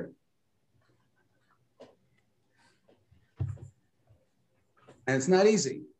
You have to work on yourself, but that's what you have to do. What would you tell to a person who walks into your office? He says he's Baruch Hashem married with 4 kids, but he needs help getting out of depression. And the other thing he mentions is he tried looking for a career. He's not sure what career he's looking for. And he doesn't feel any sipuk. He's been working for many years without sipuk. Well, I would say certainly that you have to consider that, his depression is related to that. Of course, there are a lot of people working without sipuk who are not depressed. He's using the word depression, but a lot of people use that word. It's a funny word. It's a word that just gets thrown around. I feel depressed. depression is a clinical term and needs to be diagnosed and treated seriously. So I don't know if he means that he really feels a clinical depression or he feels upset. If he has no sipuk in what he does and he needs that very badly, then he's got to find some other way to do it. A lot of people are working in offices and working at jobs that they don't have sipuk in, but you know what? Pays the bills and they don't really care. And I say, go ahead, why not? I think that happens a lot. I don't think that your sipuk has to come from your job. That's a big mistake. You could be sitting home for many years looking for a job with sipuk. So don't necessarily look for that. But there are other ways to get sipuk. You can volunteer for an organization. You can write an article. You can do chasadim. You can become a bal tefillah. You can be the gabbai of your shul. You can put together a dinner. There are thousands of things and projects today. Mikam Yisrael. You can do so many things. So you can get sipuk in a lot of ways. But if you're really depressed and it's a serious depression, there are a lot of very sophisticated ways and new ways that people are treating depression. Besides medication, a lot of people are taking medication. I encourage people to take medication. A lot of those medications are not working. I just have to tell you, my son, who I think is on this chat somewhere, has a fantastic new treatment called TMS, transcranial magnetic stimulation, which is very helpful for depression. You can look up TMS, Google it and see it. People are finding it. It's a non-invasive way of treating depression, helping a lot of people. They're great strides, great medical strides. Even the medications are much more sophisticated. The SSRIs that came about like 20 years ago are much more sophisticated than the old medications for depression. So you need a good friend. Sometimes you need medication, or sometimes you need TMS, or sometimes you're just not really depressed, but you need to find a different way to find your sipuk than in your job. There are ways out there. There are so many things going on. Find your ticket, find your path. Many people have grown the way they grew up and went through the system. They're basically in a box doing what everybody else does, and got married, and work, and the kids, and then for some reason they turn around and like they call it sipuk. But then you mentioned you got to become creative, and becoming creative for some people it can be very hard, especially if it's years and years of just doing what everybody else does. And now you're going to tell them to think of different things. So it could take time till you start thinking of different things. Sometimes it doesn't. They don't think about it. Yeah, don't waste your life, folks. We're only here for a limited amount of time. I know that's a big chiddush to you. We don't like to think about that. But I mentioned earlier that, I don't know if everybody heard it, some of you came on later, but killing time is suicide on the installment plan. Nobody wants to do that. And a lot of us are just killing time or wasting our time or, just listening to Rudy Giuliani and Tucker Carlson or whoever it is that they're listening to. And, it's a lot of fun and entertainment, but unless you're spending some good time otherwise doing something real and doing something that's beneficial and something that you will enjoy and you'll get real satisfaction from, it's chaval. You're really, got to look elsewhere. Okay, Rabbi Salomon, we're getting a lot of questions. Let's try to get some more in before it gets late. Okay. Here we go. You're up. Hi, thank you so much for your time. I just want to actually focus on what you just said about the killing time. What if you're like, your day from the second you get up in the morning until when you go to sleep at night is really on overload, and sometimes you really just want to kill time to like breathe? Is that a problem? Because like I really feel like sometimes I need to just do nothing and literally kill time, and it sounds horrible to waste your time like that, but it's really what gives me the sanity back to myself in order just to like ground myself. So is there a problem with actually doing that? I'm so lucky that you asked that question because I think I was giving the wrong impression.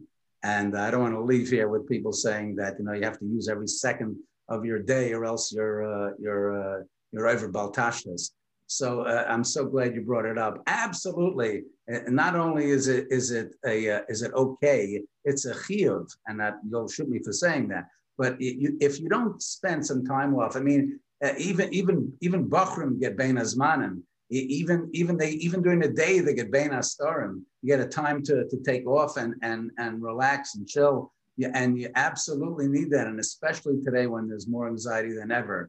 Don't for a second think that you should be spending every second and feeling guilty when you take some time off and kill it. You sit down with that coffee or that Mishpacha magazine or an old program of Getting Real here with Coach Menachem and watching it, and it's not killing time. I shouldn't say, whoops, I went in the wrong direction for that one. And using your time in a way that's not so productive, that's perfectly not only fine, but it is essential. So I'm glad you brought it up. You definitely, of course, you got everything with measure. I try. Most important word in life to me is balance. I mean, that's the most, to me, I've tried to live my life like that. That's the hardest word, but that's the most important word. You've got to balance your life, and everybody has his own scale. Everybody's got his own balance. You got to know how much you can take and how much you need. Now, everybody's got his own thing, but definitely you need some combination of the two. And if that killing time is sometimes just checking in on what's going on the news with the presidency or whatever it is. Great, perfect. I love it. It doesn't sound like killing time. As long as less than 8 hours. Oh, yeah. It sounds pretty productive. It doesn't sound like killing time. So if it's needed, it's productive. That's a good point, right? It actually is productive. It's a Yerida L'Tzarech Aliyah, we call it. You see, you got to go down. I feel less guilty, Baruch Hashem. You got to go down to go up. When you lift that weight, you bend your knees first and you go down, right? That's what you got to do. You have to. You're on a bad road if you just keep going like that. You're going to burn out fast. And Nebuch, there are kids who burn out. There are kids who don't take a break and they're learning 16 hours a day. And it needs to be said publicly. There are very, very, very, very few that can withstand that. Very, very few. So be careful. Okay, Rabbi Salman, let's go. Next live. Yes, sir. Unmute. Yes, Rabbi Yaakov. There's so many, Baruch Hashem, so many givers like you, like Rabbi Menachem here, Coach Menachem, that listen and hear the pain and the suffering that people have, or at least imagined that they have, and they want to dissipate, they want to give it away, they want to help them. Some of us, as parents, all of us, perform this role. How should we deal with what happens from the impact, what we feel? How should we balance our lives so we can feel like we can survive and we can continue to give and not succumb, not fall in any way, not to lose bitachon, not to lose our happiness, not our simcha, nothing. How can we go forward? How do you do it? How does Coach Menachem do it? You only see us in public. It's a good point, Menachem. You're asking, when you give and when you hear people's problems and maybe in your own families or whoever they are, it can be overwhelming. And how do you cope? Not long ago, I love this thought. Not long ago, I saw in a book by Rabbi Pelkowitz. Rabbi Pelkowitz and his son wrote a book together. And I was flipping through the pages, as I often do, and just, not reading the whole thing. And it stopped on a page. And on that page, this is what it said. Ready? It said that being happy and being besimcha are not the same thing. I said, oh, I got to read this. What does that mean? Usually we translate simcha as happiness. They said that being happy is a secular concept. Being besimcha is a Yiddish concept. What's the difference? Ready? This difference is, he said that happy, the shirish of the word happy, but Menachem, tell me if you heard this before. The shirish of the word happy is happen. Happen, like happenstance. When people get happy? When they win the lottery, when their team wins, when their president becomes president. when you fall in love, you meet a girl. Yeah, now I'm happy. Now I'm happy. Things just happen. They just happen, and that's how you get happy. The shirish of simcha is, take the word sameach, and the shirish is sam mayach. Sin memches sam mayach. Wherever you put your brain, that's how you get happy. So even when you hear tsaras and you hear difficult things, and we all do, but we are still in charge. The Eibishter gave us in charge of our brains. And for us, we can think in a way that says, wherever I put my brain, that's where I'm going to be happy. Rav Pam Zechrano Livracha used to say, I remember in his shmuzin all the time, he used to say, he said like this, and he said, and I believe he said, and I saw this in the Reader's Digest. He said, and he said, people are searching for the city of happiness. They will find it in the state of mind. What a beautiful expression. Some mayach, wherever you put your brain, that's where you'll be b'simcha. It's not easy. You have to train your brain. You have to train the brain. You got to make sure that it's in the right place, and then you can be b'simcha. And you see people who suffer greatly, and they have tremendous simcha, and we marvel at them and say, "How can these people, the Rebbe Reb Zusha, how are you happy?" His brain was so perfect. His head was so right. Wherever you put your head in, and there are people there who's suffering, even in the hospitals, even with terminal illnesses, Rahmanul Litzlan, and you know what? You see them and they're happy, and you go, How do they do it? It's some mayach. It's not what happens to you. That's not what makes you happy. It's wherever you decide to put your thoughts, and you can put your thoughts in the right place and realize that HaKadosh Baruch Hu is doing always the right thing for you, and even the difficult things is the right thing for you, and you can be b'simcha, and you can be happy. And I thank you for somehow being misheard me to think of that difference. Thank you. Okay, Rabbi Salomon, somebody texted, what time is Mincha? An inside joke. Let's go to closing. First, I want to say thank you to everybody. Again, first of all, Rabbi Yaakov Salomon coming on tonight. People are texting. The speaker's amazing. He gave us so much chizik. I'm getting a bunch of texts over here. Rabbi Salomon, you should just know him chazik. As you see how many hundreds of people are here tonight. That's 10,000 people watch it. So thank you for coming. We really appreciate it. Big schus to me. Thank you. Thanks for the yes. Again, I want to thank tonight's sponsor. Tonight's sponsor was the Lazili Group. It's a recruiting agency that does executive level placements. Whether you're looking for a new job or for a better opportunity, or if you're a company that's looking for executive, please feel free to reach out. Confidentiality is the utmost importance. Resumes or inquiries can be sent to resumes, RESUMES, @lazuli.com. That's THELAZULI.com, or send a message to 347-452-1880.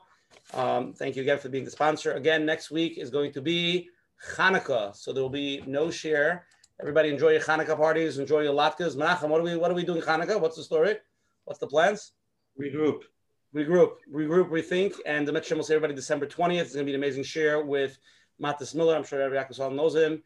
He wrote a book on basically putting DBT therapy into dealing with difficult children. Again, it's going to be very analytical type of, Matis is very by the book. So it should be very, very deep and good. I advise everybody to please come the 20th. Rabbi Salomon, you ready for this? I'll tell you something. You ready? Okay. We have 30 pending speakers for the show.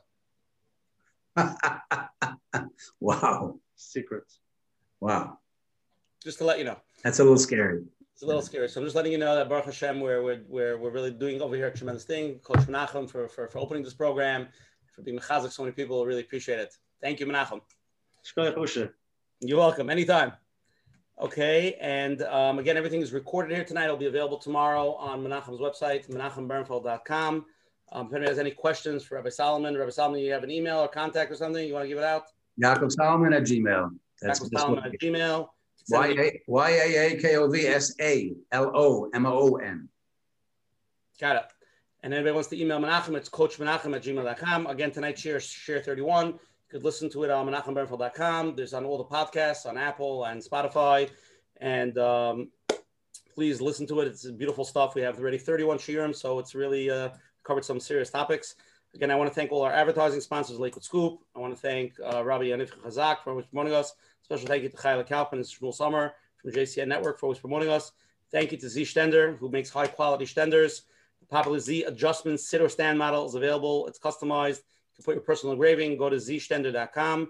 That's zstand.com. Perfect kind of gift. Want to buy me one? Okay.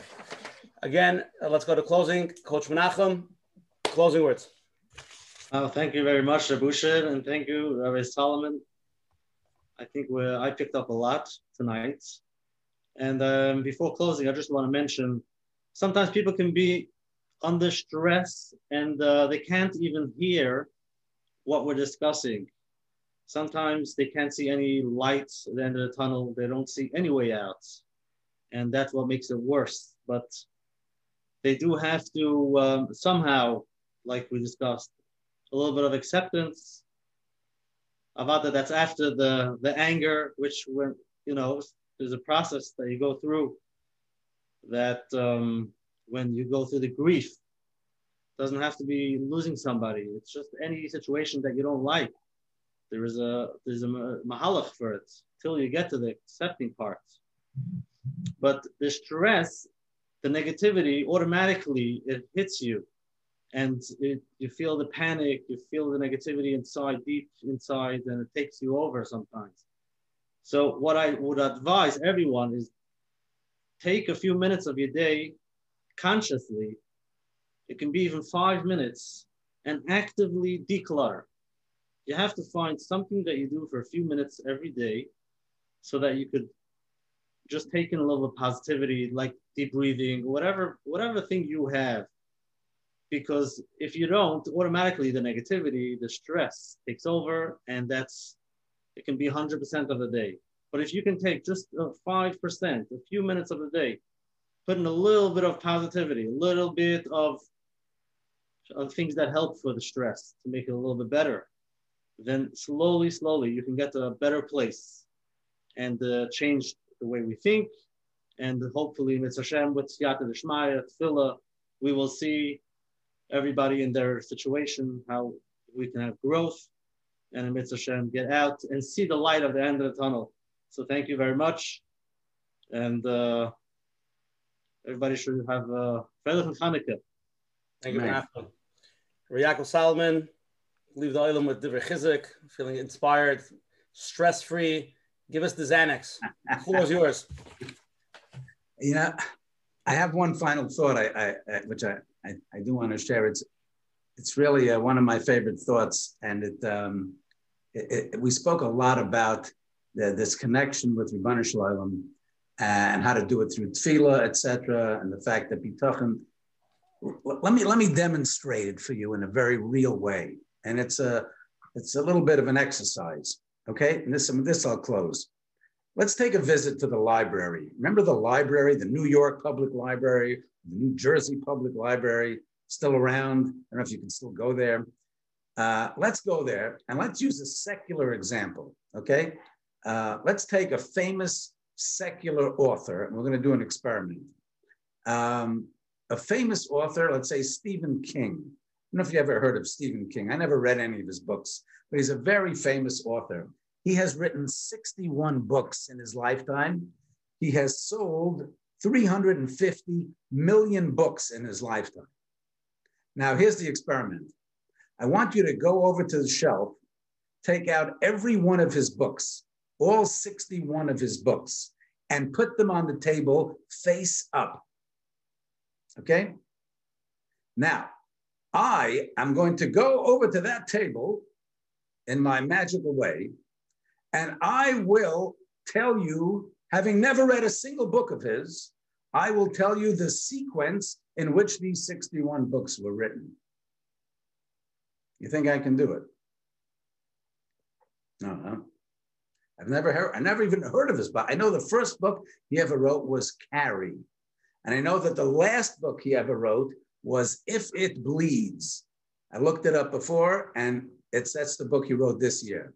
And in between, he wrote 59 other books. I'm going to take all 61 books, and having never read one, I'm not going to touch them even. I'm just going to point it out. I'm going to say 1, 2, 3, 4, and I will get the sequence of his books. Can I do it? You're shaking your heads, folks. The answer is you're right. I cannot do it, but I can get pretty close, and I'm going to tell you how. And with this, we'll understand how to connect with Ribono Shel Olam. Ready? You see, I never saw that first book that he wrote, Carrie, but I'm willing to put money down that the cover of that book looks like this. Carrie by Stephen King. And the last book that he wrote, If It Bleeds, I haven't seen the cover yet, but I'm betting that it looks like this. If It Bleeds by Stephen King.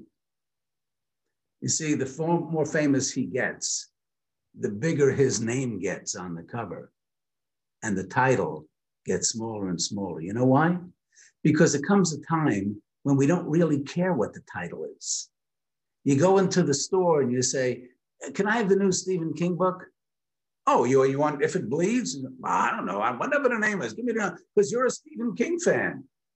You don't know the titles. You don't even know you care about the titles. You just, whatever he wrote, you want to read. So Carrie is very big. Stephen King is very small. The next one, the title gets a little smaller, his name gets a little bigger. And the more famous he gets, the bigger his name gets and the smaller the title gets. Am I right? I think so. So I think I'm going to get pretty close. You see, there are some people in this world, you could look at the title and some people look at the author. If you want to get close to the Ribono Shel Olam and reduce your anxiety, you will look at the author. You don't really care about the titles anymore. All the titles don't matter. Every one of them is the author. I see there are some people here who are Hasidim of the great Rabbi Avigdor Miller, Zechron Livracha. That's how he lived his life. He took every single thing that we saw and he saw the author. He took apple seeds and saw the author. A tree took a leaf and he saw the author in it. That's what we have to do. We have to find a way that we should be able to see everything that goes on in this world and forget about the title. And even it could be tsaros and it could be difficult things, and it could be wonderful things. It's all Ribono Shel Olam. Every single thing we do, every hair, every follicle we have, every nail that falls off, every leaf in the forest, every car on the highway, every tiny slice of life, it's all Ribono Shel Olam. When you can substitute the titles for the author and constantly see Hashem in your life, you'll have Menuchas HaNefesh.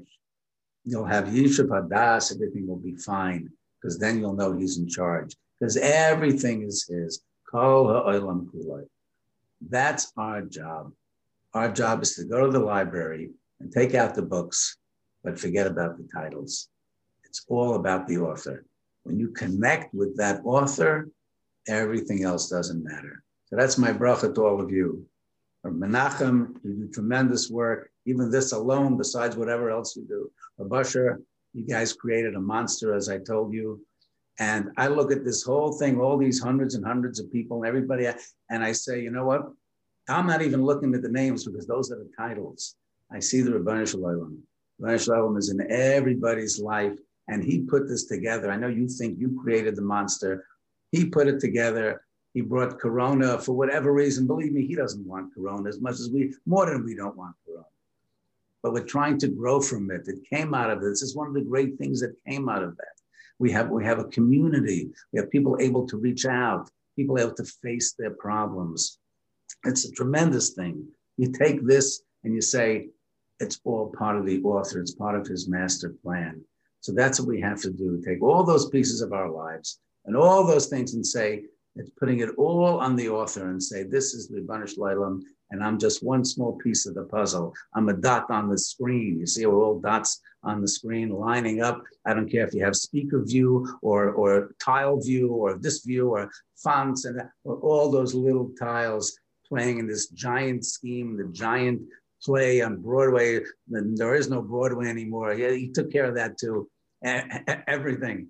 So if you look at that and you understand your place in the world, and that's what your place is, you'll be besimcha, samayach. You put your head in the right place. When you put your head in the right place, you'll have no more daigas, no more worries. Worry is gone already because you're all just living in His hands. And we'll all be al kanfei nesharim and go to Eretz Yisrael, and we'll be greeting the great Mashiach. Tzidkenu b'meira b'yameinu amen. Thank you. Salman. Everybody have a fair Chanukah. We'll see you December 20th. Thank you, everybody.